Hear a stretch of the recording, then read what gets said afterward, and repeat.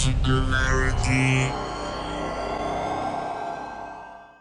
My name is Nicola, aka Socrates, and you're watching Singularity FM, the place where we interview the future. If you guys enjoyed this show, you can help me make it better in two ways. Number one, you can go and write a brief review on iTunes, or number two, you can go to interviewthefuture.com and simply make a donation.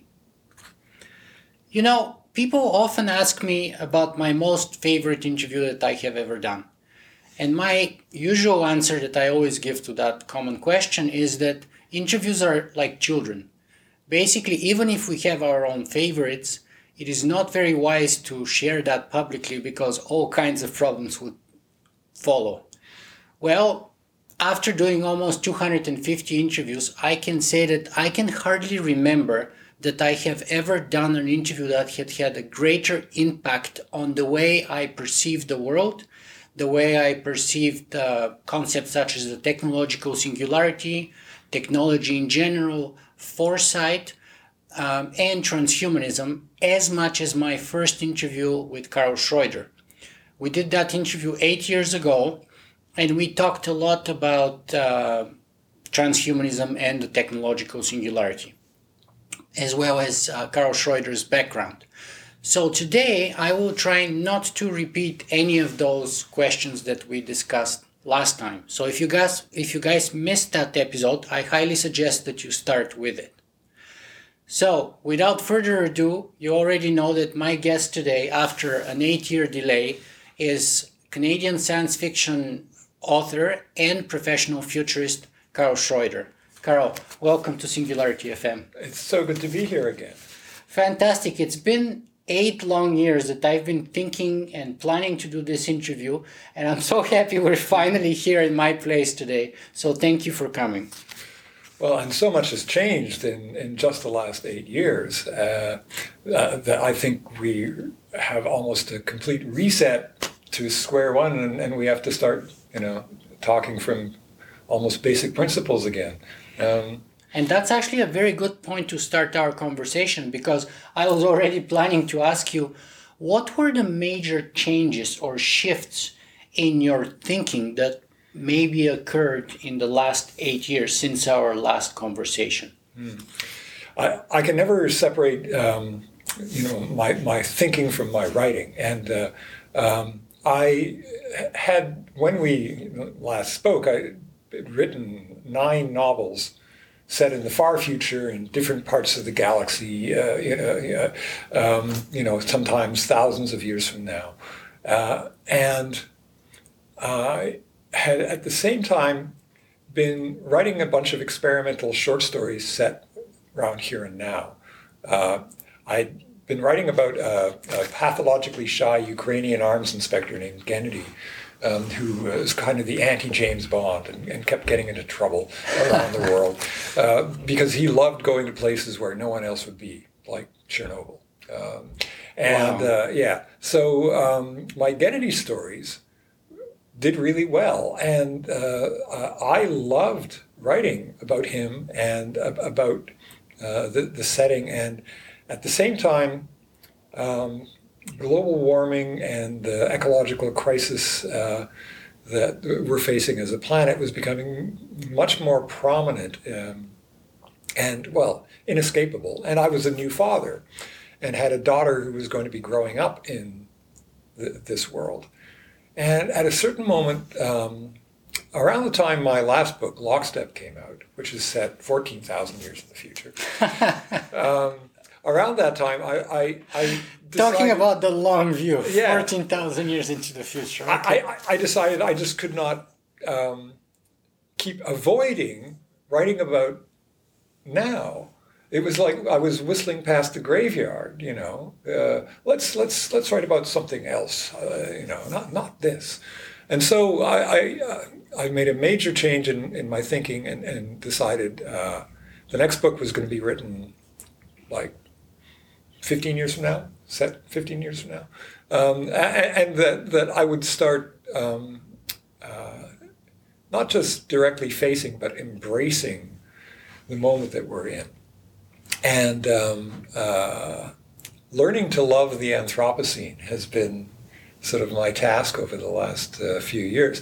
And at this point, I'm very delighted with where I am, and I'm really excited about writing about the near future and thinking about the near future in new ways. Speaking of that, let me interrupt you here for just 1 second and ask you, it used to be the case that the near future was easy because it was very predictable, because it was near, and the far future was hard. Now, I'm no science fiction writer, but tell me, is it true to say that the near future has become a lot more unpredictable and harder to write about than it used to be the case with everything that's going on right now with us in terms of politics, in terms of society, Brexit, Trump, climate change, confrontation between Russia and the West again, even the coronavirus? All those things create a mixture which I think make it very hard to look even 2 or 3 years ahead of time. And you're a professional futurist, so is it harder or easier now? I think it is harder. And I think that it's hard enough that a lot of science fiction writers simply won't try. You can, to be clear, you can write about the near future. You can write about, say, 25 years from now, because it's sufficiently far away that you can make up whatever changes you want in some ways. And that used to be the space where we were writing about the technological singularity. Right. 2045. Right. 2020 to 2045, exactly 25 years. Yeah, like nuclear fusion, it's always been a certain distance away that advanced as we. It's always 30 years away. Yeah, exactly. But now all bets are off, and the future sort of rushed upon us in strange ways from strange directions, and you can't write about 5 years from now, because 5 years from now is almost unimaginable. Almost anything can happen within a very short horizon. Yes, for instance, just to pick something from my futures pile, Elon Musk is claiming that the existing fleet of Tesla cars on the road will be fully autonomous by the end of this year. Elon Musk has a history of a little bit of exaggeration, but not that much exaggeration, yes, which is what makes it an interesting claim. And the capacity for disruption from that change alone is huge, but it comes at the same time that all kinds of other disruptions are happening. And it's when you have that tidal wave of different kinds of changes all happening simultaneously that people back off and go, wait, no, I can't write about this moment.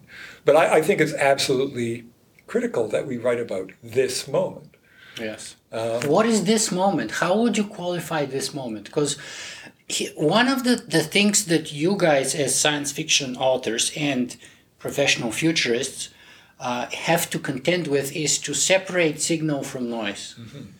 Yes. So, and we are in a moment, historically, politically, socially, legally, ethically, where there's so much noise that it's really hard to separate the signal from the noise. So how do you separate one from the other, and what is the signal that you're getting? How do you qualify, consequently, that moment that we're in right now? Mm-hmm. It's strange because in fact, the world is absolutely no different than it was 50 years from now, right? The world is the world. It is what it was. And it's again, not going to change in the future. So, and yet it doesn't feel like the same world. No. It feels like it's not the world that it used to be 50 years ago. At the same time, I agree with you, and yet it is and it isn't. Yeah. What I'm sort of enjoying lately, and again, coming back to the idea of enjoying living in the Anthropocene, is writing as if I were living in the 21st century. And I know a lot of people who are writing as if they were still living in the 20th century. And the 20th century comes with a whole bunch of ways of doing things. That's where we still had newspapers and TV news and radio that would all tell you the same things, perhaps. We had a common story or narrative. We had a common story, and that's the important thing to consider. If you go way back, say 3,000 years, we had knowledge as a kind of social construct that was co-created by people. So you had some people who were professional storytellers, but generally speaking, even they co-created stories with the people that they recited them to. So the Odyssey is a great example of a story that would be recited but co-created with the audience. Oral tradition passed. Yeah, oral traditions are like that, and they're intrinsically social and they're intrinsically metaphoric. Yeah. So the world that you lived in really didn't differentiate between fact and story. Yeah. But particularly with the invention of the printing press, we get suddenly this linearization of knowledge. Knowledge comes to you in specific channels from specific authorities. King James Bible basically came out and said, all the other versions of the Bible, forget about them. This is the one version of the Bible. Yeah. And that's the official one, and all the other ones are heresies and need to be burned. This is the future Bible. This is how it's going to be. That's my understanding how it happened. Yeah. But at least the biblical story. Because before that, there were a number of competing, I don't know if competing is the right word, but different narratives around that story, the Jesus story. Yes. In fact, there were many of them, and it was accepted that people understood it in different ways. But throughout particularly the 20th century, what we had was a war among specific narratives, each of which was linearly constructed and basically as a state operation. Capitalism, communism, fascism. Yeah. And what we've had happen in the last few years is to quote Nietzsche, the sponge wiped away the horizon, right? Somebody has sort of taken that whole neat way of understanding the world and erased it for us. And the work makes no sense today, precisely because we don't have a narrative which kind of explains all the things that are happening together in a cohesive, digestible, predictable, comforting, or understandable way. We don't have a 20th century style narrative, which is the kind of narrative we grew up with. Yes. But that doesn't mean that we can't have a coherent, even true, and comfortable narrative. It just has to be a new way of understanding the world. And this is what we're very rapidly moving into right now. So you can see the current moment as the loss of coherence in the world, when we are in the middle of losing all of these linear, structured, comprehensible worldviews that we've had. Stable and predictable. Yes, but you can also look at this as a liminal moment of opportunity when we we're somewhat forced to retreat from trying to construct grand narratives, but that also means that those grand narratives no longer have the power to overwhelm us as societies the way they once did. In other words, there's really no equivalent right now to the communist threat, for instance, right? As an ideology, and a lot of people are currently afraid of right-wing ideologies and ultranationalism. Or of socialists coming to power, like, quote, Bernie Sanders and others. Sure, but since we're in the Democratic primaries. Yes, but others are arguing, and I think quite rightly, that those narratives don't have the power they once had either. They're flags of convenience for people. They're great rallying points because there's already a sort of premixed set of rhetoric and stories built around them, but they don't really fit either to the current moment. What we have instead is massive co-creation of friable narratives, things that come and go on an almost daily basis.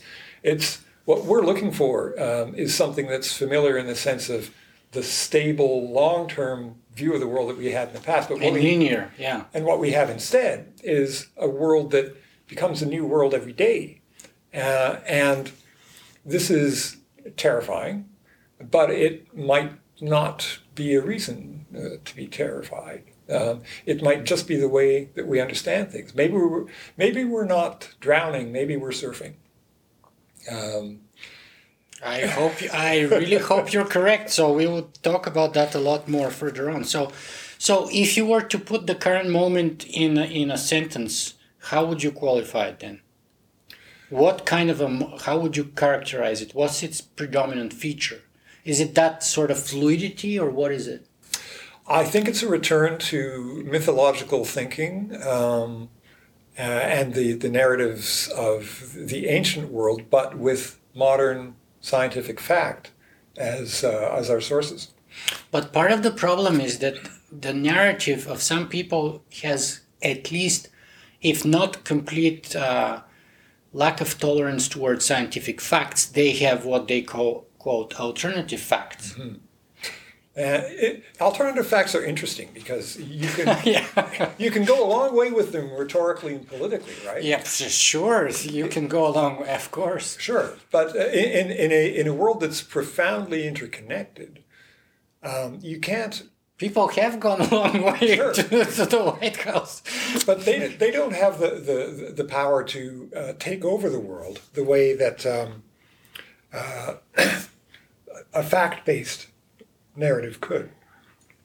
Well, they helped a person take over a country, politically speaking. Sure, and that's a great red herring because taking over a country is nothing at all like taking over the world.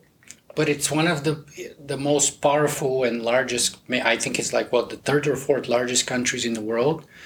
And after, Russia and Canada, I think US is probably third largest in terms of geography. It's also arguably the most powerful militarily and economically. Sure. And when I go to the U.S., I don't find a place that's been monolithically conquered by alt-dot ideas. Right. I find a place that is dynamic, alive, where there are as many different narratives about the world as there are people. Mm-hmm.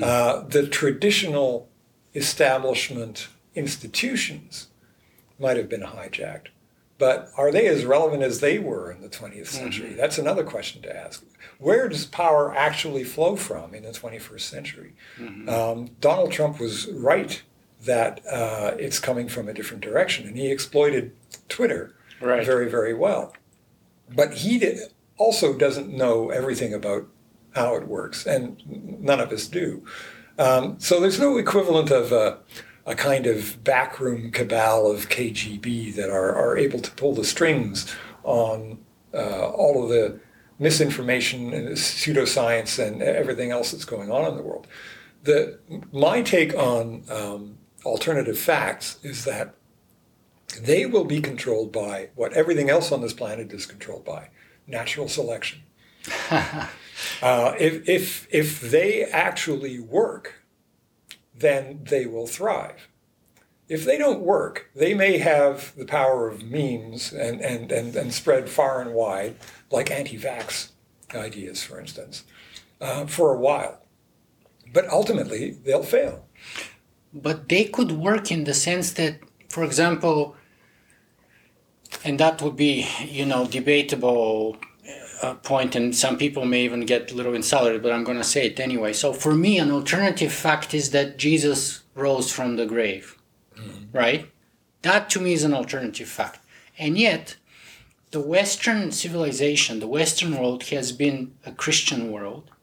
And so that kind of alternative fact gave birth to a story that united, all of Europe and conquered, half the world, and basically led us through the Dark Ages and thereafter. Mm-hmm. And it's still very powerful in a lot of places up to this day in the 21st century. So I don't know what you mean by would they work, because it doesn't matter in a way, and Yuval Noah Harari talks about that a lot. It doesn't matter whether, according to him, a story is true or false. It's absolutely irrelevant. What matters is whether people believe it or not. Mm-hmm. So those alternative facts may be false, may not work in terms of historical or scientific accuracy, but as long as they have captured people's story, narrative, and imagination, they would have impact in the world for as long as that's the case.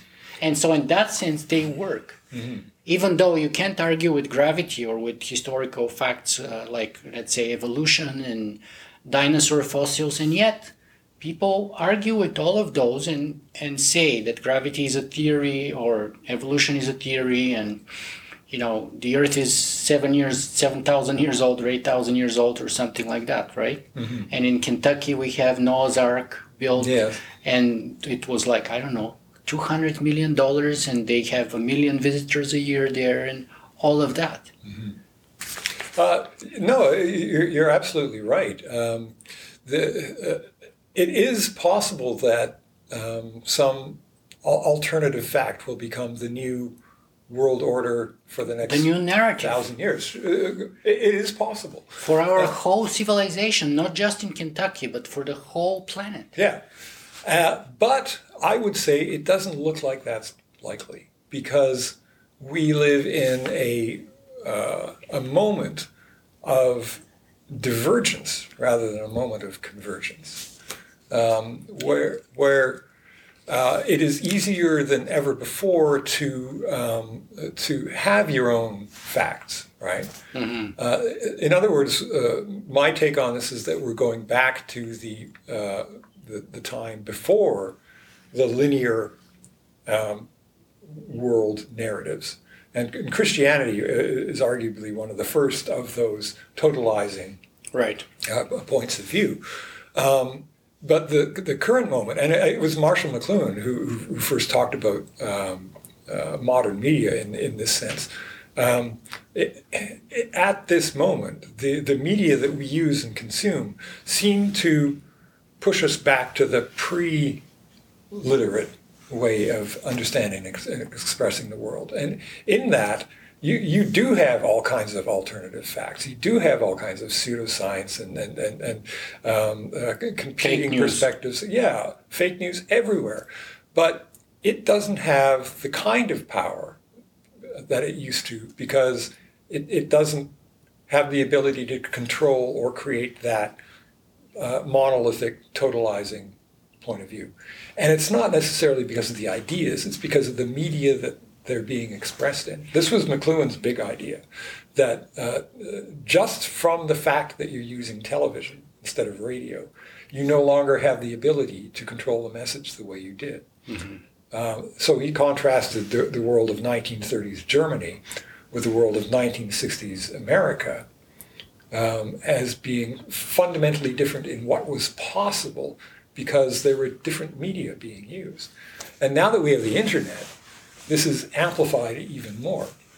So what do you have when you have a kind of a Hindu pantheon of competing perspectives the way we do now?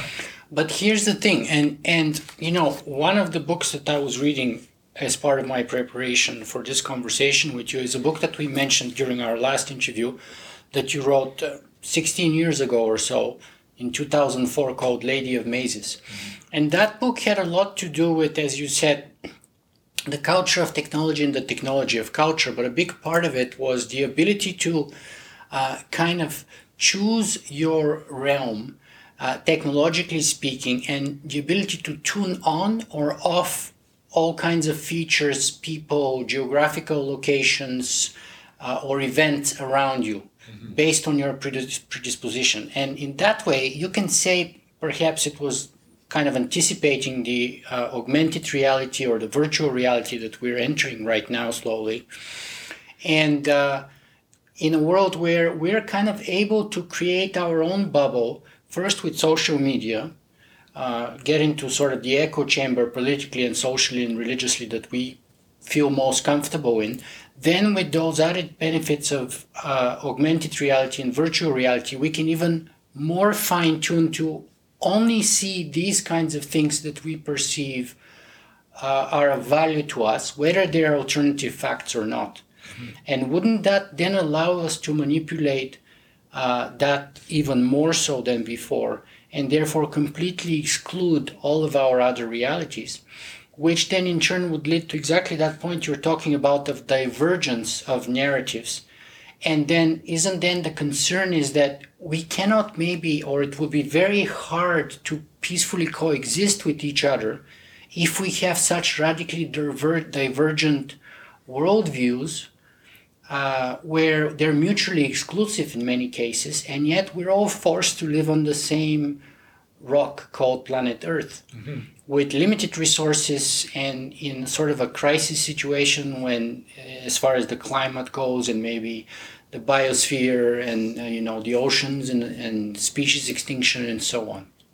And isn't it better or safer or even necessary to have some kind of a uniting narrative so that, isn't that kind of inevitable in a way if we are to survive even? It might be, but it's a weird combination of those two extremes. And I played with this a lot when I was writing Lady of Mazes. That you had places like the archipelago where people just made up their own realities. But there was a meta layer above that had to be there for that process to actually happen. In order for us to be able to have our separate bubbles, we have to cooperate. So there's a paradox inherent in the very heart of this divergence. That we can only do it because we're acting together. And now I'm going in a slightly different direction with my new work around the idea of constraints, which I'm very, very excited about.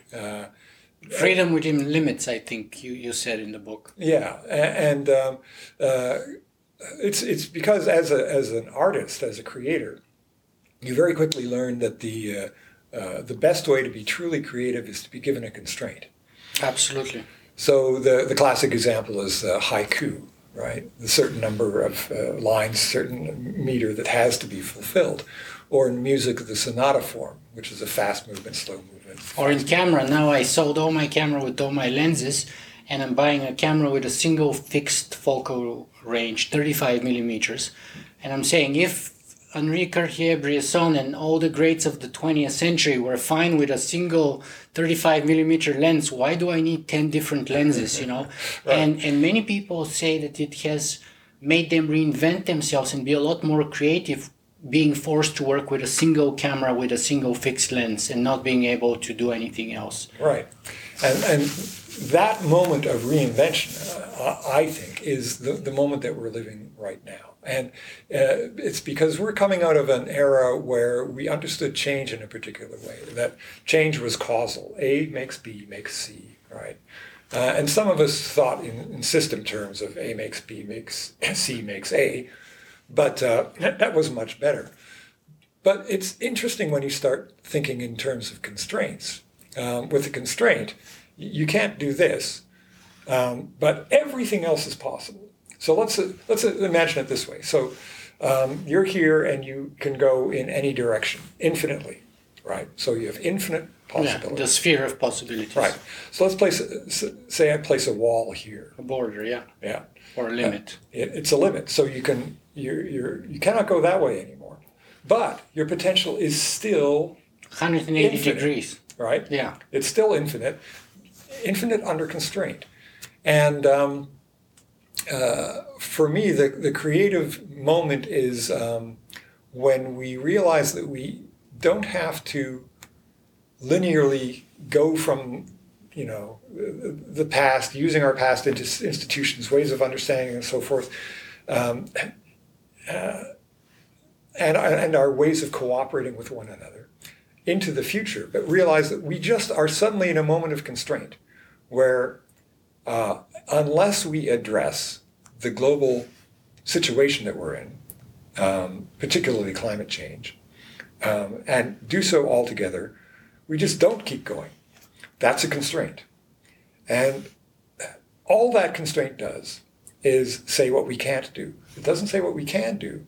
And infinite possibility is in front of us. So that the fact that we are diverging is not a problem, because none of us are getting through that constraint. Mm-hmm. We're all sort of channeled in the same creative direction. And the fact that we're not being controlled in some causal way or ideological way, or even in terms of a shared vision of what we want, is actually a good thing, because the creativity at this moment is infinite. Maybe we are getting to be more and more controlled, if you are to believe Cambridge Analytica and the fact that the tech behind Cambridge Analytica was very crude and rudimentary, mm-hmm. and that tech is getting better and better all the time. We're becoming more and more predictable. As Tristan Harris says, basically all the big tech companies have these supercomputers where they have a voodoo doll simulation of you that they can use to make predictions about what you desire, what you fear, what you dream of, and basically kind of manipulate you towards their own benefit within that kind of predictability that they have extrapolated from the data that they have gathered from you. Sure, but that's a complete sham, because they may be able to do so for you, but because you are one element of a giant complex adaptive system, as soon as they have to predict you and me and him, and like maybe one other person, predictability as such completely goes out the window. Mm-hmm. You're saying complexity ruins, so you can predict on us one by one, but as soon as you have like multiplicity of such predictions, then the concoction of those predictions starts influencing on each other to the degree that the total prediction is impossible? Yes. But it's not just that it's impossible, it's irrelevant, because Cambridge Analytica is just as constrained by that wall as the rest of us. The fact is that there is a real world out there, independent of us, and it is calling the shots now. But now the problem is that many people still refuse to see that. Many people are still locked into their own realm. But my point is that it doesn't matter. They'll be hard crushed and forced to wake up to it sooner or later, is what you're saying. It doesn't matter whether they wake up to it sooner or later. Yeah, because they'll just go extinct if they don't. I don't like to frame this as an adapt or die situation. What I'm trying to say is that our knowledge of the world is not as important as the fact of it. Right. And the facts of the world right now create a certain set of constraints that we are going to work within, period. Mm-hmm. And whether we even know that we're doing it is not relevant. And whether we're trying to control one another while we do it is not relevant to the fact of it. Mm-hmm. So the important political actor right now is not human. And it's also not a artificial intelligence or a computing system. It's not the stack. It's the actual physical environment that we're embedded in. And that political actor is changing everything. So there is a rear guard of people who are still living in the 20th century and would like to be able to control things in a linear way, who are right now, as we speak, trying to construct sort of 1984 type dystopian states that they can control. Right, China and Israel and in that traditional, maybe North Korea, like the United States even, of course, and all those. In that traditional 20th century way, ignoring the fact that it didn't work in the 20th century. But nothing about our situation is the same. The technology, the media, again, just introducing television changes so much. But the idea is that, as Yuval Noah Harari says, the reason why it didn't happen in the 20th century is because we didn't have first, we didn't have the data. Mm-hmm. And secondly, we didn't have the computing power. Even if we did have the data, which we didn't, but even if we did have the data, we didn't have the computing power to process that data. Sure, but even and he says today with technology, we're able to do both of those. We're able to acquire the data and compute. Yeah, and my current novel, Stealing Worlds, is about that. In Stealing Worlds, there are a number of states around the world that are trying to do exactly what you're describing. They're trying to simulate and then control down to the individual level people and their choices. But the problem again is if you read even Stephen Wolfram in A New Kind of Science shows how you can create a simple cellular automata program of 5 or 6 elements that is, even in principle, utterly unpredictable. Yeah. It gets infinite complexity or something like that. Yeah, and that arises naturally and instantly with any small group of people. So this idea of control based on knowledge does not scale. Mm-hmm.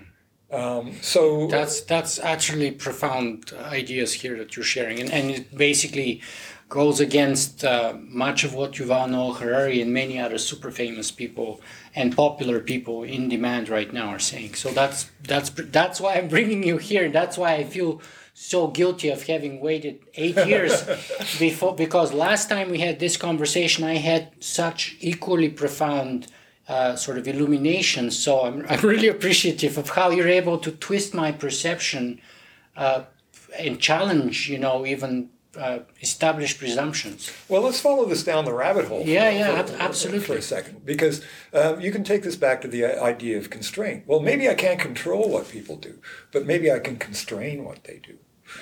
And this might be the brand of totalitarianism that we have in the future.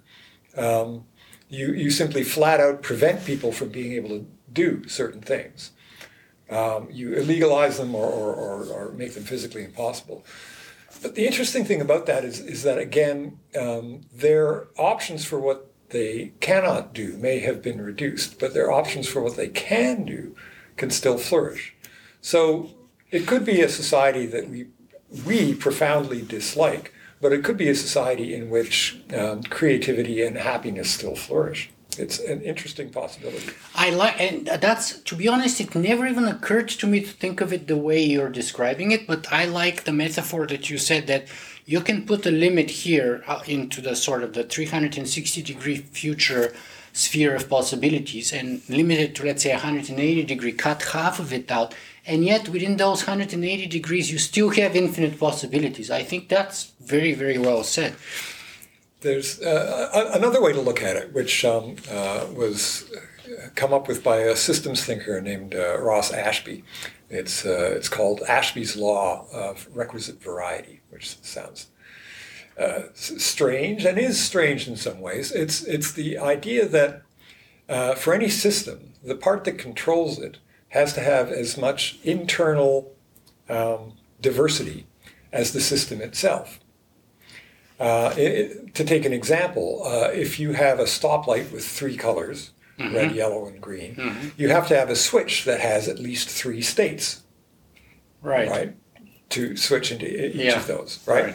So if you think of a government that's trying to control its people, it has to have the same amount of diversity within it and diverse points of view as there are in the population being governed. So there's 2 ways that you can then manage the system.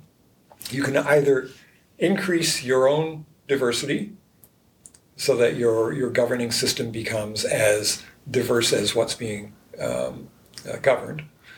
Or diminish. Or diminish the complexity of what you're trying to do. And that's another way of looking at this moment, that there are 2 kinds of governments around the world. Ones that are trying to increase their internal diversity, and whatever you may think of its successes and failures, this was the stated objective of the Trudeau government. to have internal representation of all the stakeholders, right? Women, Aboriginals, indigenous people, yeah. And then you have governments around the world that are taking the opposite strategy to reduce the complexity or the diversity of... China and the Uyghurs is probably a good example of that. Yeah. Right? We're going to make them Chinese, basically. I think that's their solution. They'll think like Chinese, they'll speak Chinese, they're not going to be allowed to pray or speak their language or be Muslim, so complexity reduced to uniformity. Right. Now, it's interesting when you talk to systems thinkers, they're a very different breed of person, because when you present them with this what seems to be a black and white choice, they say, well, a smorgasbord. And they say, well, in this kind of situation, for this kind of system, I would do it this way. So in a supermarket, for instance, I would simplify things. I would have aisles with simple labels at the top that say dairy, right? And you reduce the visible diversity to allow people to get around. And they would say in government, well, sometimes you want to increase your internal diversity, and sometimes you want to simplify. The question for them becomes one of tactics. Are you machine gunning people so that you get rid of a subculture that you don't want? Right. Or are you creating, for instance, educational standards? These are both ways doing exactly the same thing, right, of reducing the diversity within the population. So for systems thinkers, it's you're suddenly standing beyond the moral, ethical stance of totalitarianism versus democracy and things like that, and you're looking down basically at humanity as something that will be governed in one way or the other, but for which you have this smorgasbord of choices. When we look in fear at what governments around the world are doing to their people, we should probably remember that there are limits to both of these approaches, and sort of hard limits to what they can actually accomplish and how far they can go. Mm-hmm. And that as the system changes, the best way to govern it changes. So nothing is sort of permanent and fixed. As a nation or people evolve, how they their internal diversity will change, and how they govern themselves will hopefully match that as it goes along. Right. There's so many questions that I have on that topic, but I think this is a good point to finally bring in your latest book into our conversation, which is called Stealing Worlds. I just finished reading it, and let me share with you sort of my journey through the pages of this book. So the first third of the book, I was like, I can't quite connect with the narrative here. It's kind of like, it's okay, but I don't quite get it. It's not quite engaging me. The second third of the book, I was like, this is getting really good here. This is really, really getting good. It's very interesting, and I'm starting to kind of get it. The last third of the book, I was like, holy cow, this is blowing my mind now. There's so many things that I never thought of that are happening, and I thought the book is kind of like not so good originally in the beginning, and then it's like, wow, there's so many ideas about the future of governance, of society, of resolving issues such as climate change and the usage of blockchain, smart money, and all kinds of other ideas that it literally ended up blowing my mind in the end. So that was kind of like my journey through the pages. But in the end of the day, the moral of the story for me is I'm going to be rereading that book. Because even though a few pages I had to reread a few times just to get the idea and to be like, oh my goodness, it never even occurred to me to think about these things this way, I think I'm going to be redoing it. And there's many interesting ideas that I'm going to steal from it. Stealing worlds, I'm going to be stealing words from it. But let me ask you this. Let's talk a little bit about the book specifics. What is the book about, and when is it situated? I really wanted to write a book in the here and now, or as close to it as possible. But I also wanted to be cool, so I eventually moved the narrative out about 15 years out so that I could have self-driving cars and weak AI and things like that. But I'm more with you on that timeline than with Elon Musk. Oh yeah. Because, and I didn't comment, but I'm going to use this opportunity because, it's also about the definition of what autonomous self-driving car is, and where does it work. Because for him, he can say, well, we almost have self-driving cars, but, on the Los Angeles highway or something like that. To me, a self-driving car is you drop one off in the middle of Mumbai when there have no traffic lights, no signs, no rules of anything, and you have cows and donkeys and everything left, right, and center, or in the middle of Africa, Right. and then get from one point to another point entirely autonomously. Then for me, and only then for me, in my definition, can we say that we do have autonomous self-driving cars. That's why I'm more with you that it's not going to be 2021 or let alone 2020. It's going to be more like 2030, 2035 maybe, but it's surely not this or next year. Well, you see, that's exactly what I wanted to write about. I wanted to write about that moment before the technology works. Because we have so many narratives about fully established artificial intelligence and fully established space flight and robotics and stuff like that. And Sura, the protagonist in the book, sees her first robot about 150 pages in. And it's like helping roof a house, right?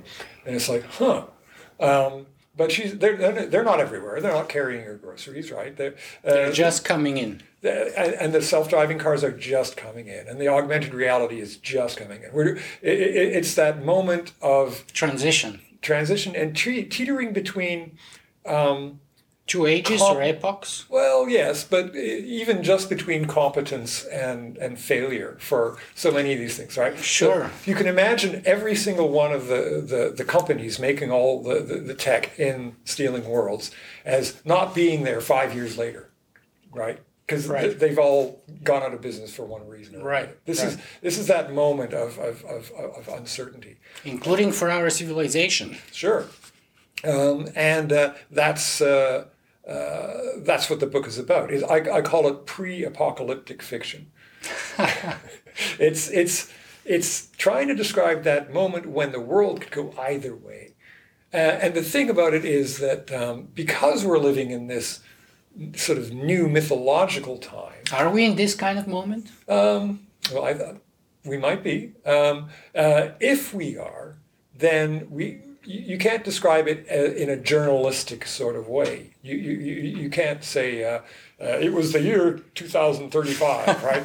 This was happening in China. This was happening. No, we're looking through the eyes of Sura Neelan, who's this 28-year-old slacker with a high school education, who really isn't that interested in politics or what's going on anywhere else in the world.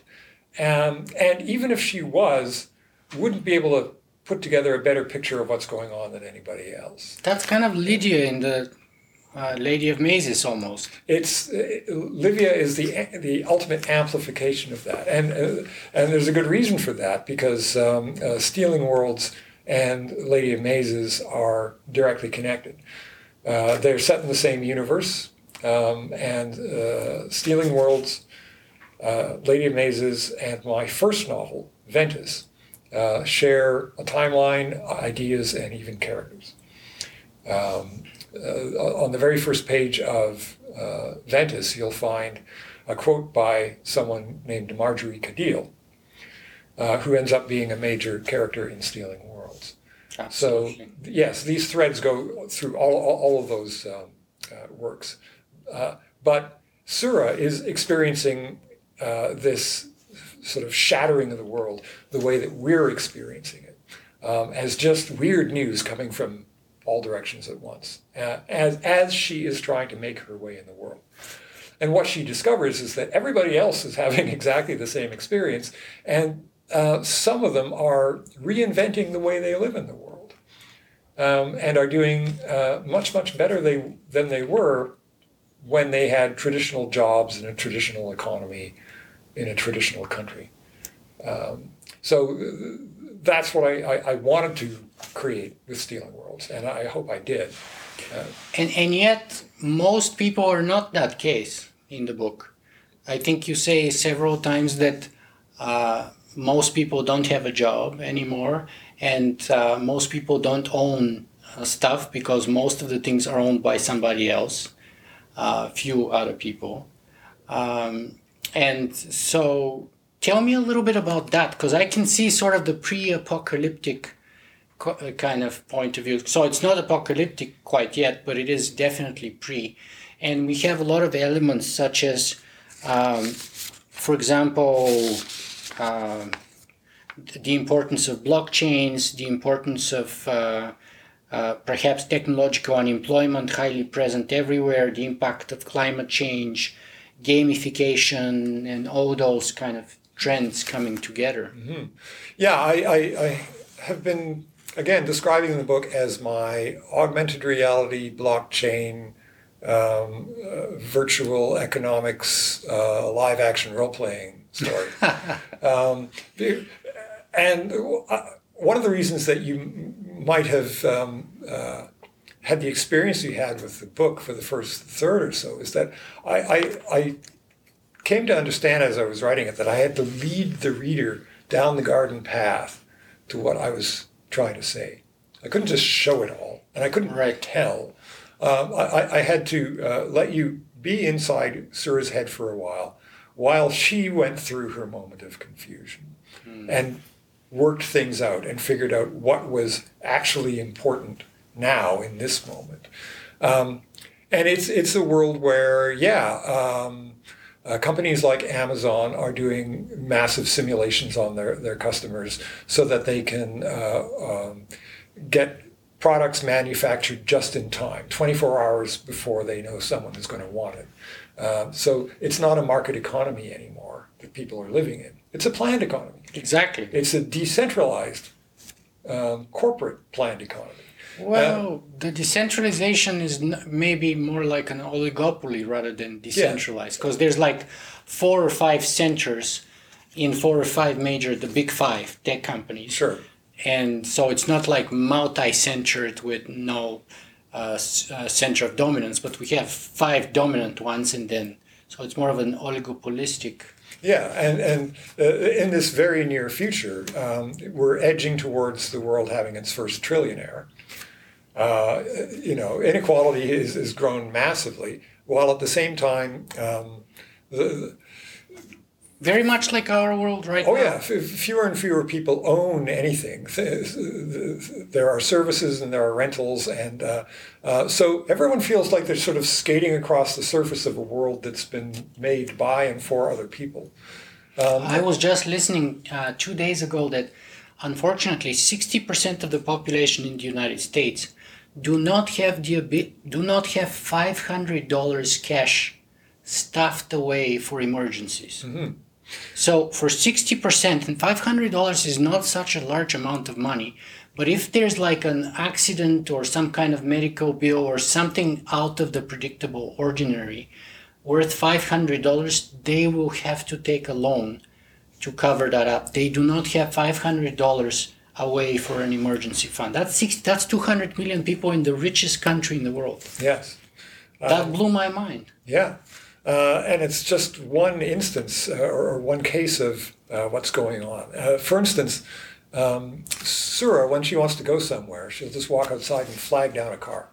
Because cars are autonomous, anyone who owns a car will just let it do a rideshare thing when they don't want to use it. So it makes them money, yeah. Yeah, they don't have to park it. It drives around 24 hours a day. Elon Musk said that would be the case with a Tesla 3 years ago. Sure. Or something. It hasn't turned out to be the case yet, but he promised that in 2017, I think. Yeah, so what happens, and I don't really talk about this in the book, but one of the things that happens is the price of cars shoots up while the number of cars goes down. Fewer and fewer people actually own a car because you don't need to. You just hail one. Right. So the people who do own cars make a lot of money off them. They're essentially rentiers. Right. But the vast majority of people don't. And this has been, for the 20th century, at least in North America, one of the defining symbols of the middle class, automobile ownership. Right. And it had to do a lot with personal freedom and... Yeah. And suddenly that's gone, right? But it's gone in an insidious sort of way. Sure, I've got the personal freedom, but I still don't have $500 that I could, right? And I certainly don't have the down payment for a real car. But I don't really notice that so much. It's somewhat similar to in the 1970s when real wages stopped rising. Right. While productivity was still kept going increasing, up. Yes. What we got then was not raises. We got credit cards. Right. So when you have credit, you have the illusion that you've got money. Right. While in fact you don't. Right. And it will cost you more, in fact, to buy things than it would have. And it would actually shrink your freedom. Right. So you would have freedom in the moment, but actually in the future it would put further bigger limitations on you because it comes with interest payments and then interest on the interest. So it actually shrinks your future possibilities. That's right. So imagine this gigantic surveillance state, only it's a corporate entity largely, that is doing surveillance and simulation of you and everyone you know to anticipate economically in place of a market. Although it has, there are stock markets. They're kind of the sham front of this deeper surveillance state. But this is where people live, and they don't have real jobs. They have various mixed jobs that come and go. There's no stability. It's the gig economy. It is and it has eaten everything except for a small, very, very traditionalist, mostly white middle class who still have their picket fences and their corner stores and their cars and think that this is how the world really is. Mm-hmm. And they're the ones for whom all the electoral boundaries have been gerrymandered, right? A curious side idea or side question, which is kind of not relevant, but still I hope interesting, is like, okay, I see those people that you're telling me about just now, but what happens to the Amish? Would they also be a community like that in that kind of world is what I'm trying to figure out here, because in a way they kind of live in their own bubble and technology changes, but they remain the same. And it seems that we have created the space for them to sustain that. Mm-hmm. So I think even in that world that you're describing, maybe they would still sustain themselves in that bubble, or I think the Amish could because they own land. Yeah, that's so they can still continue. They have basically subsistence farming to help them out.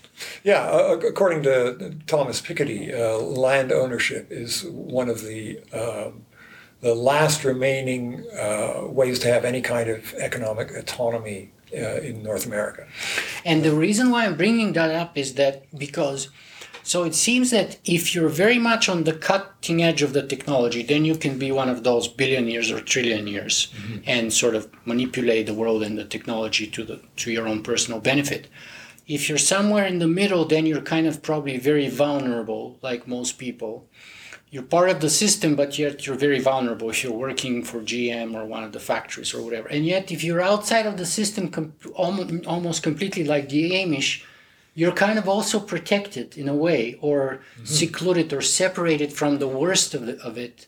So I find that very interesting. Somehow you can survive outside of the system on top of it, but if you're in the middle, you're basically screwed. Yes. If you're trying to live by the rules of the system, then yes, you're screwed. And if you try and fight the system, you're screwed. But there's a third choice, and this is what Sura discovers in the book, that all of these resources are underused. As long as something has one identity economically and one purpose and one owner, it will function, within that.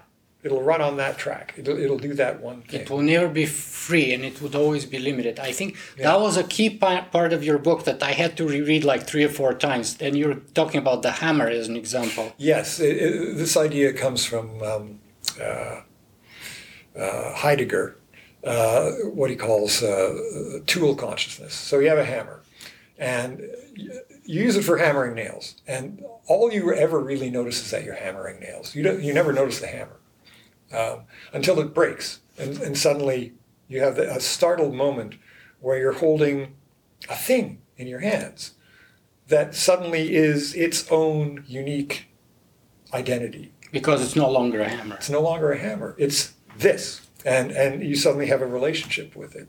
And it suddenly has maybe potential. So what, in foresight, we call this moment strange making. Taking something that you take for granted and flipping it around, and suddenly you see it from a completely different angle, and it's new and full of potential in a way that it wasn't before. So imagine creating. I think you do that very well during our interviews, which is why I love it so much, and in your books. Okay. I think you do that very well. Yeah. Imagine, though, that we could develop technological aids and systems to help us do this. To strange make the world as we go along, and to see new possibilities and more possibilities in things that we thought only had one identity and one purpose. But there's a cost, though, because you have to break the hammer, don't you? Not necessarily, no. Strange making... Or at least conceptually or in theory. Yes. There's a cognitive cost to strange making. But in order to make that as easy as possible in the book, they gamify it. Because when you gamify processes or make them part of a narrative, you engage parts of the brain that are optimized for the strange. They're optimized for the new. And you embrace it. Because it's just a game. Yeah. But it turns out it's not really a game. It's very serious. Yes. Suddenly you have millions of people wearing smart glasses, which overlay virtual objects onto the real world around them, playing games out in the streets and the parks and everywhere. But they're not just working with virtual things. They are, in fact, finding new ways of using the real things that are out there. Integrating reality into the game. Yes. Real objects, real places. New realities that use partly virtual and partly real things to do stuff in the interstices between what we would consider to be the real world. And this is how emergence works. So look at it this way. You've got a bunch of atoms, and atoms think that atoms know all the things that are possible, right? They can combine. An atom can't imagine a lake, right? You only get a lake when you get gravity, and you get so many atoms that something new emerges. Planetary surface. Atoms can't imagine chemistry because chemistry doesn't happen on that level. It happens one level above. So atoms can't imagine salt. They can't imagine water, right? These are things that don't live on that level of reality. The interesting thing is that the atoms don't change when salts appear, or when lakes appear, or when biology appears. They're always still there. What's at the sort of bedrock remains the same, but a new possibility arises above it that doesn't depend on the rules of the lower level. But new possibilities arise there. That are independent of the... that didn't exist at that previous level. That's right. They don't break the rules of the lower level. They come up with their own rules. They enhance the possibilities, the future options. They expand the sphere of the future possibilities. Is that? Yeah. So let's say you could imagine doing this with economics and the given things in the world around you, like the hammer, the toolkit, or the workshop, or the factory, or the transportation system, or the computing network, right? where you don't steal resources, but while a car is not being used to drive its driver around, it drives someone else around. When a 3D printer is not printing a job for somebody for money, well, maybe you can bring in your own feedstock and print something of your own, and so on and so forth. And this new level of reality starts to sort of emerge and float on top of the old sort of hyper-capitalist order. So what happens in the book is not that one group of revolutionaries sort of conquers the old way, but they build a new world on top of the old one. It doesn't have to go away. They just emerge from above it. And that's where I was kind of like, holy cow, I did not see that coming. It's very interesting and brilliant.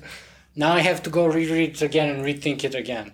Right? That's the moment. That's kind of like the third part of the book that I was like, okay, now I'm kind of being really challenged here, because the first third was like, okay, I'm not even sure if I'm engaged.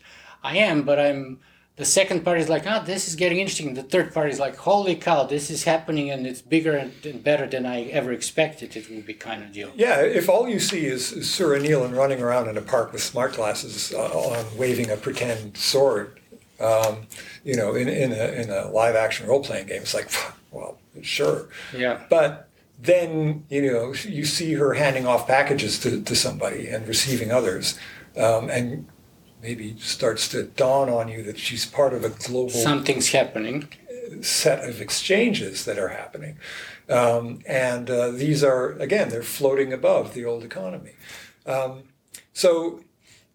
Could we do this? I don't know. But what I do know is that we're still using computers to do the things we used to do with pen and paper back in the industrial era, when in fact we probably have the capacity now to, again, simulate the entire economy, to eliminate cash money if we wanted. Smart contracts, as you talk about, and sure. Smart money and distributed intelligence. And by the way, let me ask you here, where does AI fit within that whole picture, whether in the book or whether in our current moment? AI is a bit of a red herring, I think. Who cares if you have a computer that's as smart as a human being? Give me 9 months and I can produce another human being. But it's going to take 20 years before it can actually do anything worthwhile, probably. Sure, but we're physically and mentally the ultimate generalists on this planet already. What people want is not artificial intelligence. They want godlike superintelligence that will be able to solve all the problems. But as we've already talked about, to do that, you would have to be able to predict. And once you get the kind of complex adaptive systems that are, for instance, societies, prediction goes out the window. Even a godlike superintelligence can't do it unless it has some new rules of mathematics. What do you say to people who predicted Trump or Brexit or whatever such event you could have? Like, there was an AI algorithm, Canadian one, by a company called Blue Dot, that predicted the coronavirus outbreak on December 31st, is my understanding, which was about 8 or 9 days before the World Health Organization. Sure. I would ask, what other predictions has it made? It made another prediction about the Zika virus jumping from South America into the southern U.S. 5 years ago or so, and it was the first one to predict it. That virus ended up in Florida. Yeah, I can see that kind of prediction happening. It's not that prediction cannot be done; it's that certain kinds of prediction can't be done. So it's actually pretty easy to understand. There are things that are absolutely predictable. So I can tell you exactly when the sun will rise at this point in the year 3054, right? Right. Astrological phenomenon, they have reoccurrence, predictable cycles. Yeah. Sure. And there are trends. And you can do pretty sophisticated extrapolations on trends. And then there are the complex adaptive systems, which include things like tornadoes. So you can, in general, understand tornadoes, right? You can even predict, in general, how many there will be this year and what their usual paths are going to be. But what you cannot do is say a tornado is going to appear right here on this particular day, and it's going to take this particular path across the landscape. Because once it starts, it is its own thing, basically. You know, what you're talking about here reminds me, 15 years ago when I was at the University of Toronto, I had Thomas Omer Dixon as one of my professors, and he had a couple of books, one of which was The Ingenuity Gap. And he had an experiment exactly proving your point, and I actually argued with him, and he called me out, and we did the experiment together. Mm-hmm. And he had basically two pendulums. And the idea was, okay, you start off these two pendulums absolutely perfectly in synchrony, if you can, like he asked me, right? Mm-hmm. Hold them exactly identical, let both of them go exactly in the same way. And then within a very short time, they're completely doing totally different things, each of them. Mm-hmm.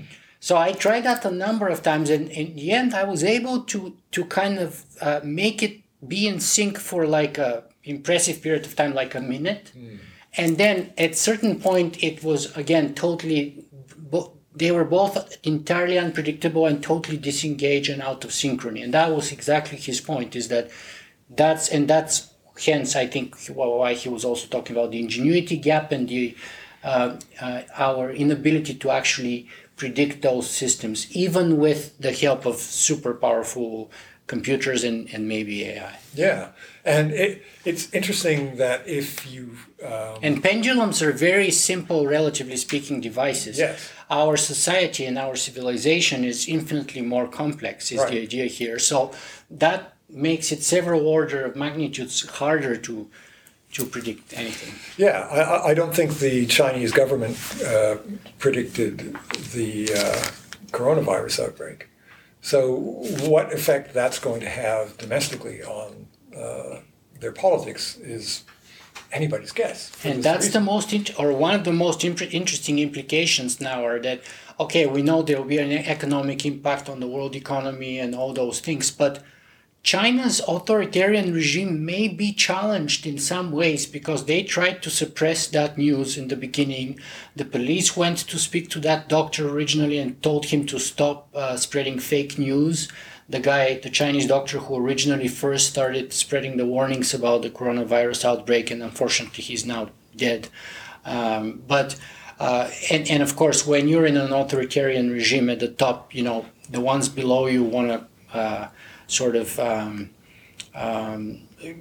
get your approval, and therefore they're not very incentivized to share bad news or to share exactly the extent of how bad the situation is.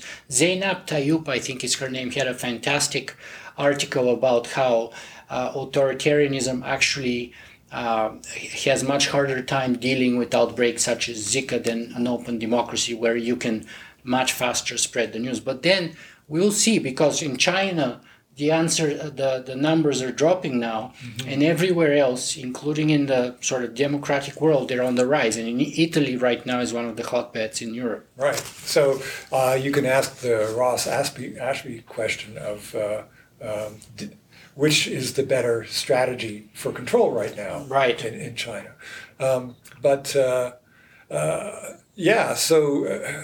You, in the case of the pendulums, were temporarily able to sort of steer the system, right? Yeah, maybe for 45 seconds, maybe a minute, but that was like impressive on the one hand, but yet it was nothing really. Right, and so a government can, to a greater or lesser extent, steer, depending on the resources that it pours in. It's again not a black and white thing of either being able to control the system or not. Right. But it gets increasingly difficult, and at a certain point, the whole thing gets away from you. And can you steer a tornado? Probably not. So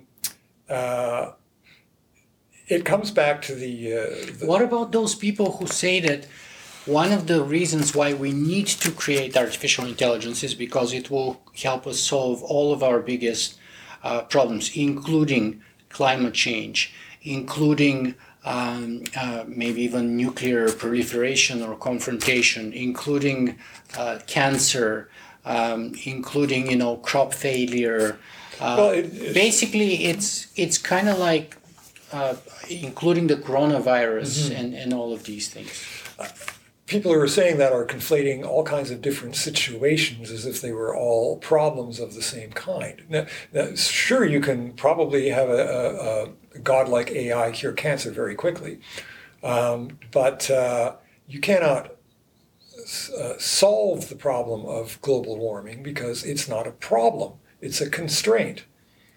What we have now is we have a gigantic pulse of heat that's moving through the Earth's systems, and primarily through the ocean.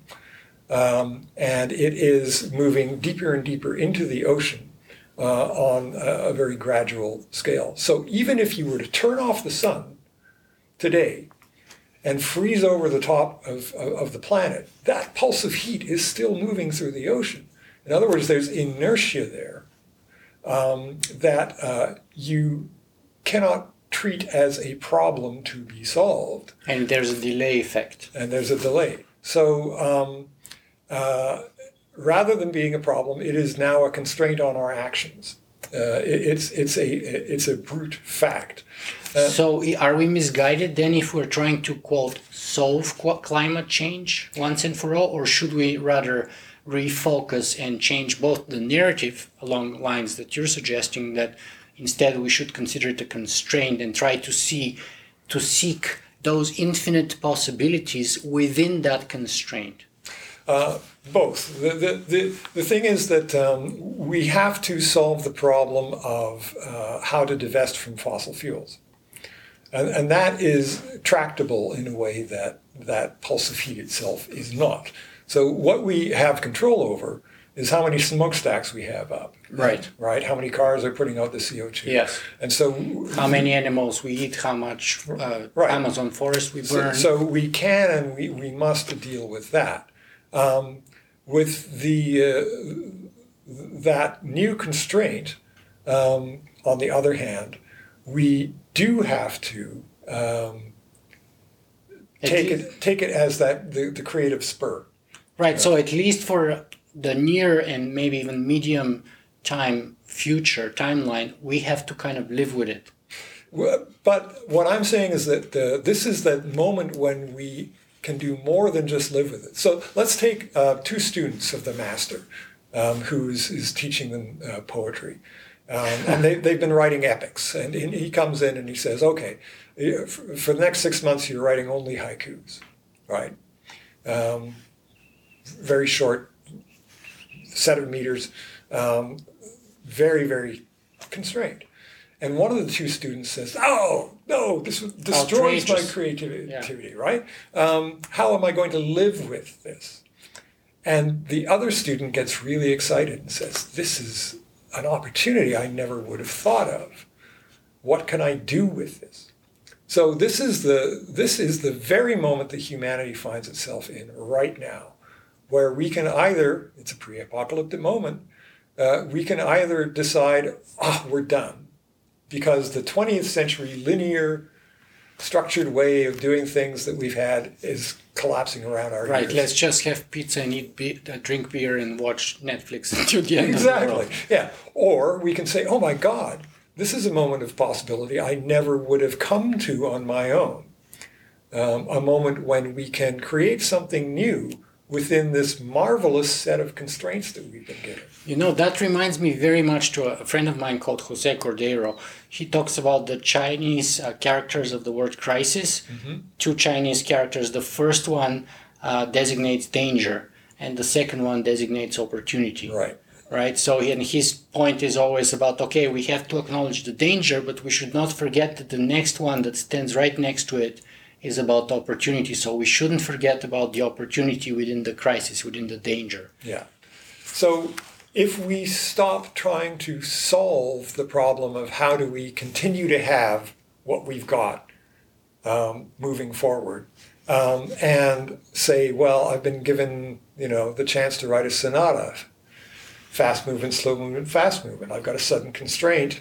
The world has to stop being like this, but it doesn't tell me what it has to be, only what we have to stop doing. And the space of what we can be is still infinite. So that makes you sound like an optimist. That's amazing. Optimism is very hard won. It's not naivety. It's something you fight your way to. But if you can do it, it can be genuine. And this is a moment when we can be genuinely optimistic if we choose. And if we acknowledge the constraints. Yes. Because if you deny acknowledging the constraints, the reality, then... they'll catch up to you anyway. Right. And we had a whole conversation about the fact that you can never escape natural selection in our first interview, which was very illuminating to me. So would that make you an optimist yourself then? Yeah, I am. Because I was kind of surprised to discover that this book, which took us through so many hard moments and stuff, and then in the end you may be kind of like an optimist. Sure. And this is the moment for it. And I think personally I have a moral imperative. I have a daughter. As a parent, I cannot be a pessimist. I have to make optimism a choice. And then I have to follow through on that by making it realistic. And not being starry-eyed and a Pollyanna about things. So I'm not going to say, oh, we're going to invent nuclear fusion and artificial, generalized intelligence, and the singularity will just pop us out of the situation and we'll all be fine. No.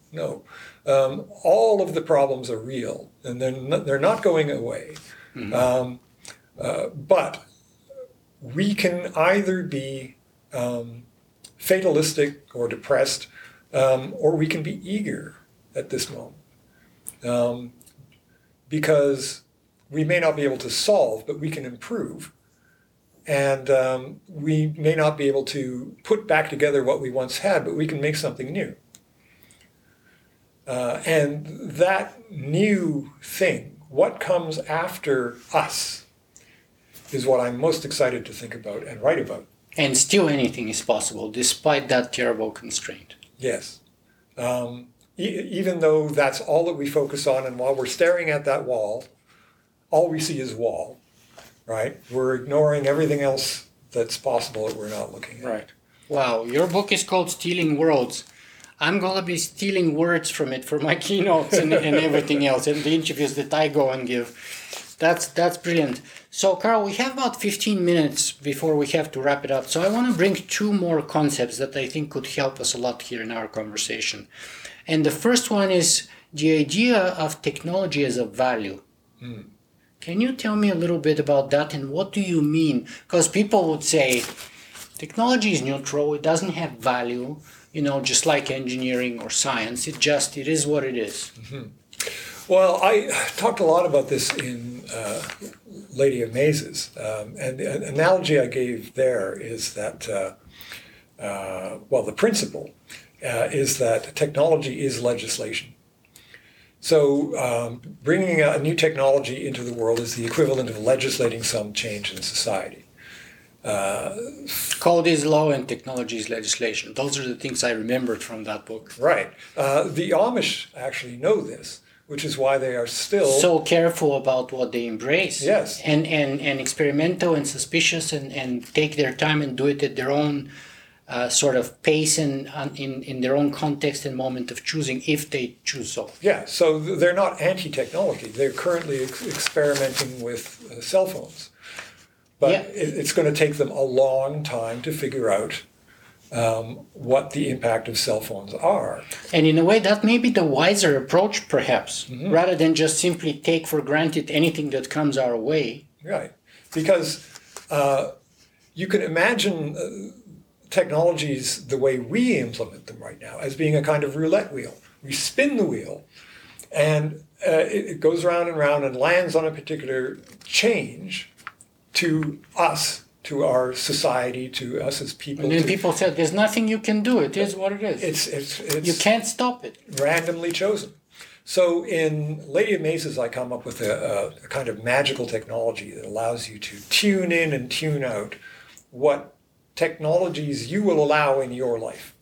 So you can say, well, I want to live in a kind of 1910 world where there's telephones, but the mail gets delivered by hand twice a day, and people are still riding horses, although there are cars.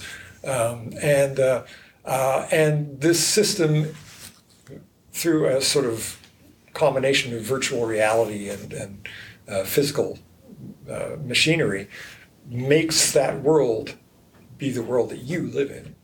And people who have similar tastes gather together in what I call manifolds. Yeah. That are living in the same sort of technological moment. But that means they're in a space of shared values. And those shared values are very, very strong. Mm-hmm. In this future sort of utopia, if that's what it is, when you get to be about 16 years old, you start to be able to catch glimpses of the other worlds around yourself. And you get to choose whether you're going to stay in the one that you were raised in or move to another one. Mm-hmm. And the message here is, even more importantly, I would say, that it goes against the common claim coming usually from Silicon Valley that there's nothing we can do, that you cannot stop technology, that it's inevitable, whether AI or even surveillance, if you will. People are saying, oh, privacy is lost, it's inevitable, like, accept it. And your message is, no, wait a minute. Actually, we can choose, and actually we can control. And we have historical examples in the case of the Amish who do that. Mm-hmm. But we also, I can give you here 10 other examples of sort of fictional places and timelines and characters who are also choosing to do that. So it's not impossible, it is possible. Yeah. In science fiction, the most famous example would be the Butlerian Jihad from Dune. Yes. Where the entire civilization has decided that computers are a threat and just, bad for humanity. And so they just ban them. And it's a far future world with space flight and all kinds of other, advances, but they don't have or use computers. And that forced certain elements of humanity to evolve to be able to do that kind of computation, the navigators for space flight that previously was done only by computers. Yeah, that's right.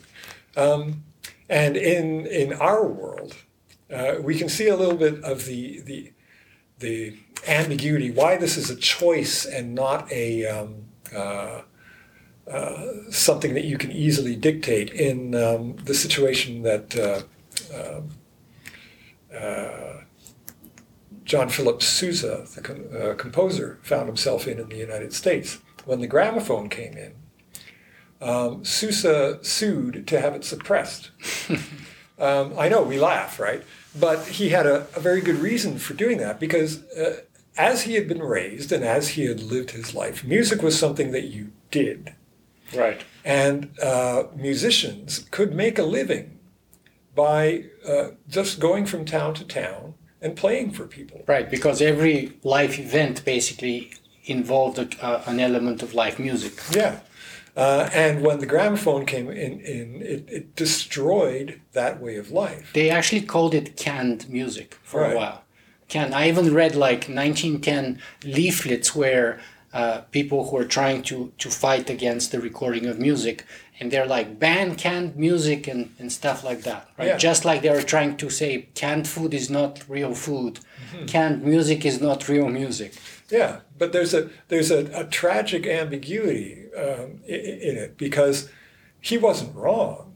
It did destroy a way of life, and a really beautiful way of life. But on the other hand, it made it possible for people who could not afford to go to the symphony to listen to Beethoven. Yeah. So you can argue that was more important. You can argue that the direct experience of performing music is more important, but So it's a choice. whether that's a good or a bad outcome depends not on the outcome, but it depends on the value against which you are judging that outcome. And therefore, we come back to that roulette wheel of values idea, Exactly. right? Yeah. Where with the technologies that we're developing, we are just randomly spinning the wheel and not really judging what our real values as people and as a society are.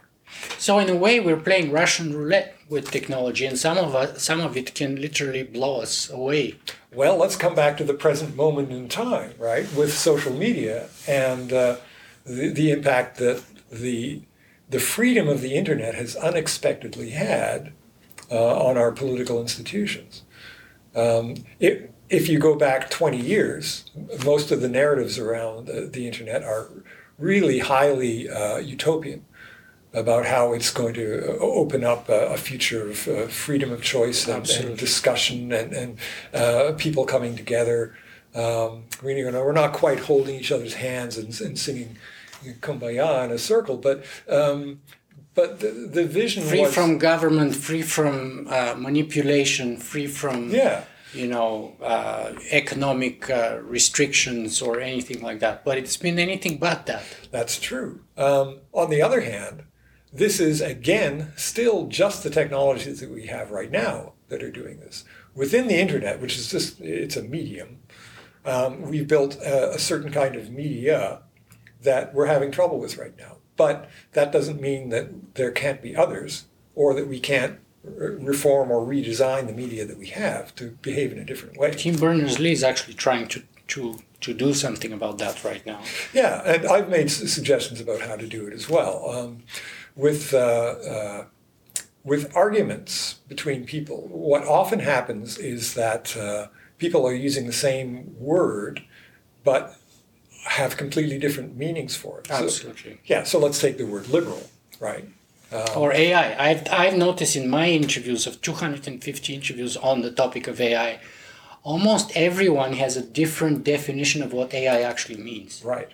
And that's what you would imagine, that's kind of a scientific or engineering term, but actually not. And even when I talked to Stuart Russell, who wrote the most popular textbook on AI, and his answer was like, well, there's only one definition of AI.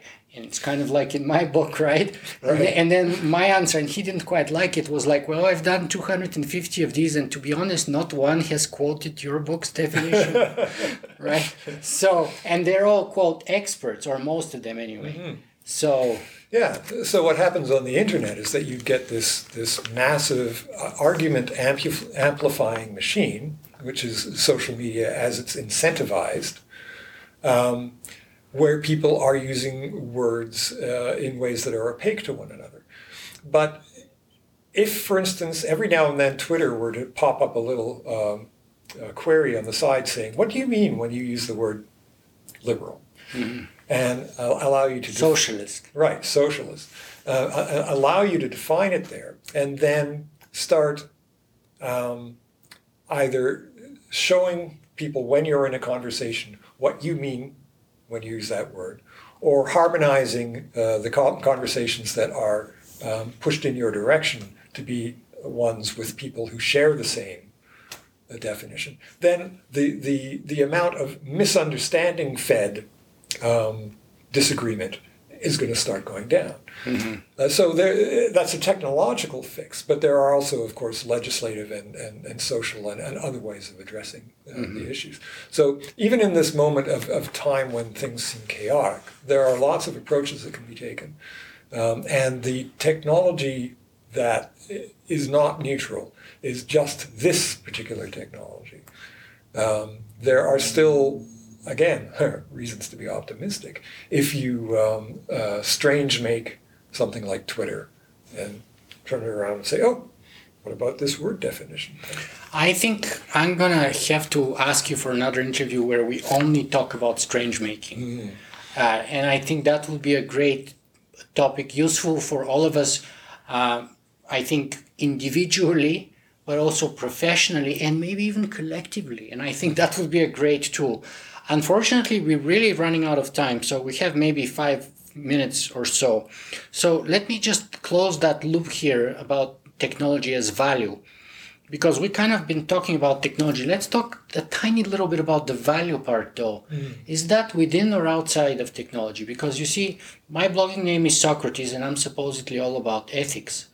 But then the question is that value or that ethics outside or within technology? Is it a reflection of it, or is it a value against which we measure technology, or is it both? Where do you space that? Yeah, I thought about that a lot when I was writing Lady Amazes, and I don't know that I can answer the question.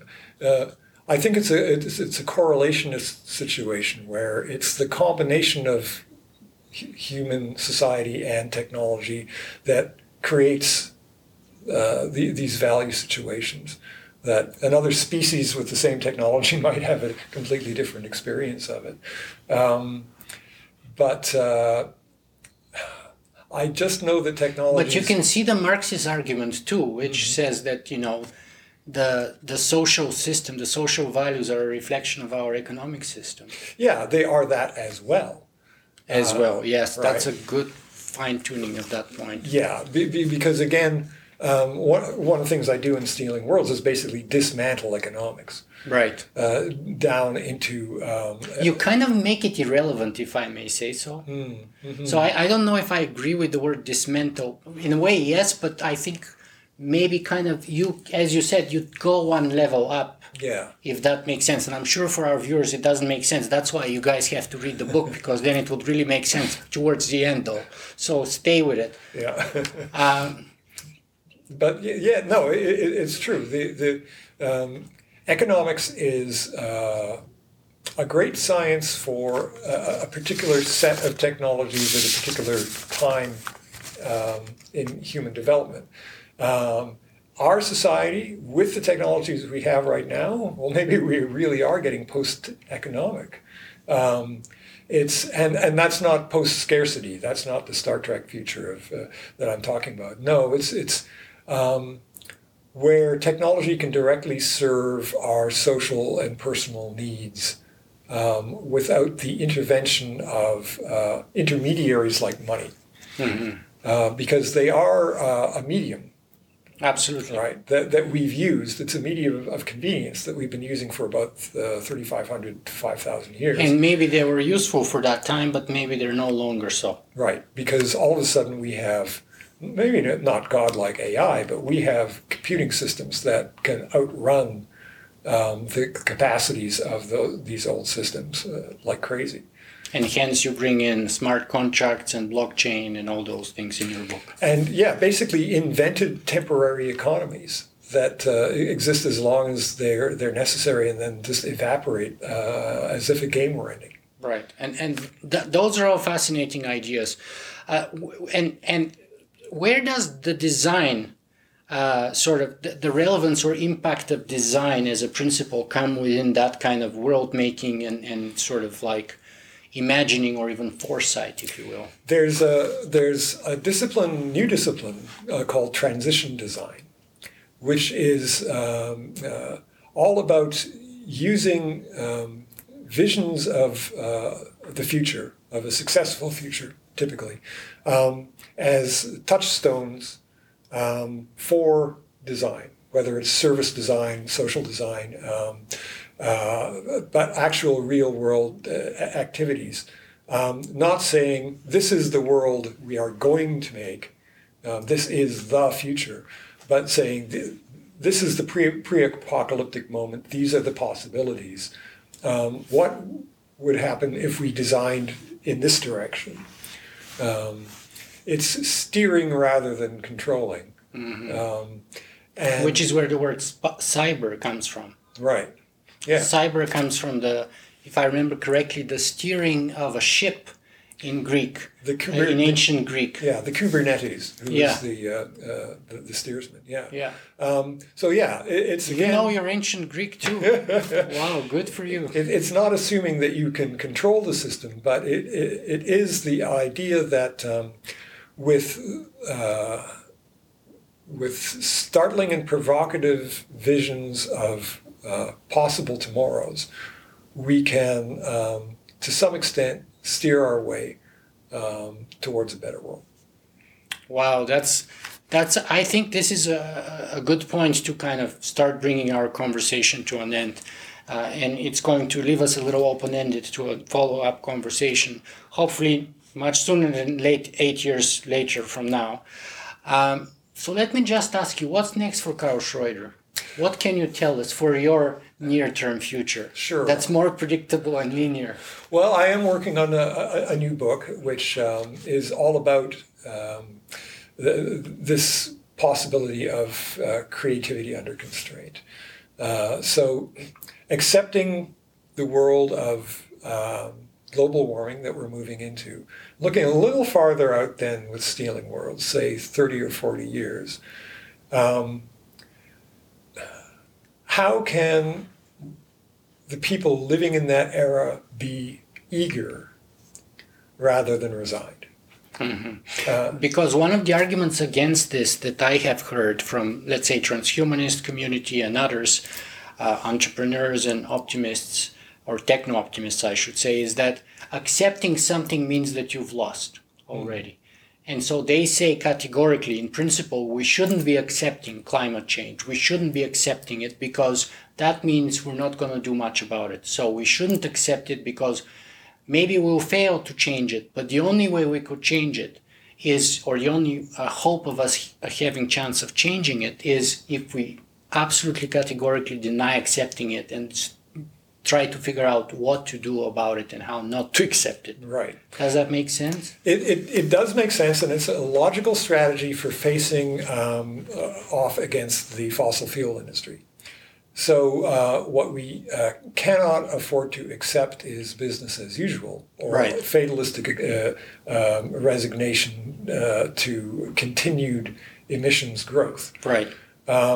But that's very different from saying that we have to deny the presence of this change. As a fact. As a fact. Yeah.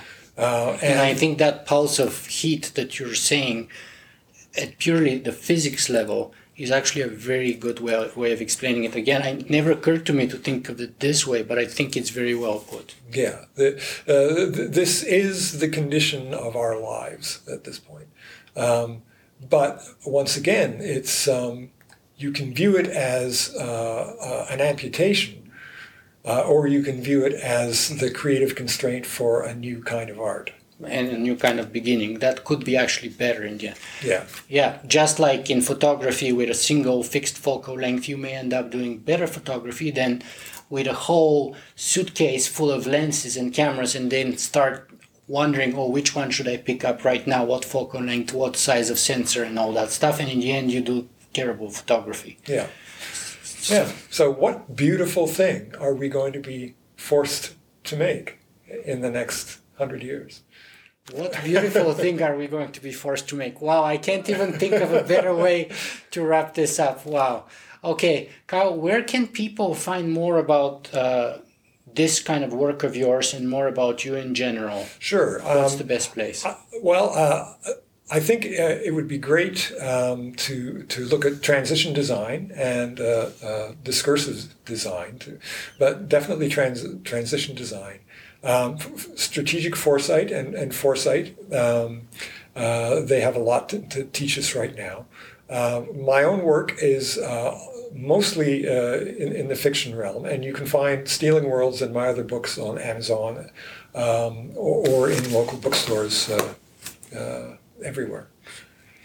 And your website is My K. website Schroeder. is kschroeder.com. Was there a dot or is it just one word? K. Schroeder. kschroeder. Yeah, .com. And I have a website for my foresight work, which is called narrativefutures.com. Yeah, and I think that's brilliant. And we have another whole conversation about the importance of narratives that we never had chance to get to touch on. But that's another possible topic for a follow-up interview. So, Karl, we've talked today for, I'd say, a little less than 2 hours, like an hour and 50 minutes perhaps. One amazing idea just at the end is like what beautiful things we may be forced to create or futures we may be forced to create. Is that the parting thought that you want us to leave with, or do you Can you go one up on that? No, I might. I mean, I might restate it, but really, yeah, we are living in the moment of creative possibility, and if we collectively see the world this way, so much is possible. And to bring this actually back around to the idea of the technological singularity, one of the reasons why I am not a fan of the singularity is that for me it represents the linear 20th century vision of limitless possibility based upon the power being granted to us or being sort of taken from the gods, the Prometheus sort of myth. Vision. Yeah. Just like he gave fire to the humans, he gave AI or intelligence, artificial intelligence to humanity and the world, and the universe wakes up. Yes. And the problem is that global warming puts the lie to that, because that pulse of heat that I referred to is indifferent to all of our interventions. And it's not about intelligence, but physics. Yeah. No amount of intelligence removes the fact of the warming of the lower strata of the ocean. And there's no way to think your way around that problem. So what we need a different reason to be optimistic. And for me, creativity under constraint is that reason. It is that new way of looking at the world, taking global warming as the constraint that creates an art form. In a way, is it like, civilizationally speaking, we are kind of close to or already burning the ships? Yeah. And so we're going to be in a new world, if I may say it that way.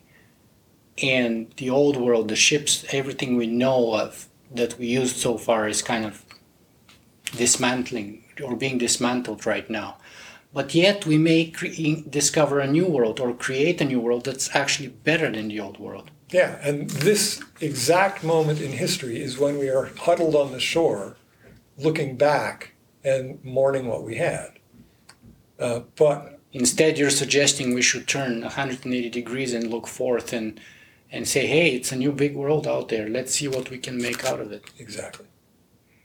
Karl Schroeder, it's been another fascinating 2 hours with you. Thank you so much. Thanks. It was great to be here.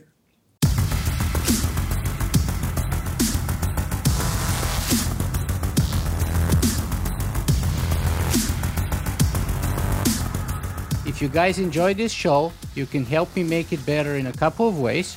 You can go and write a review on iTunes, or you can simply make a donation.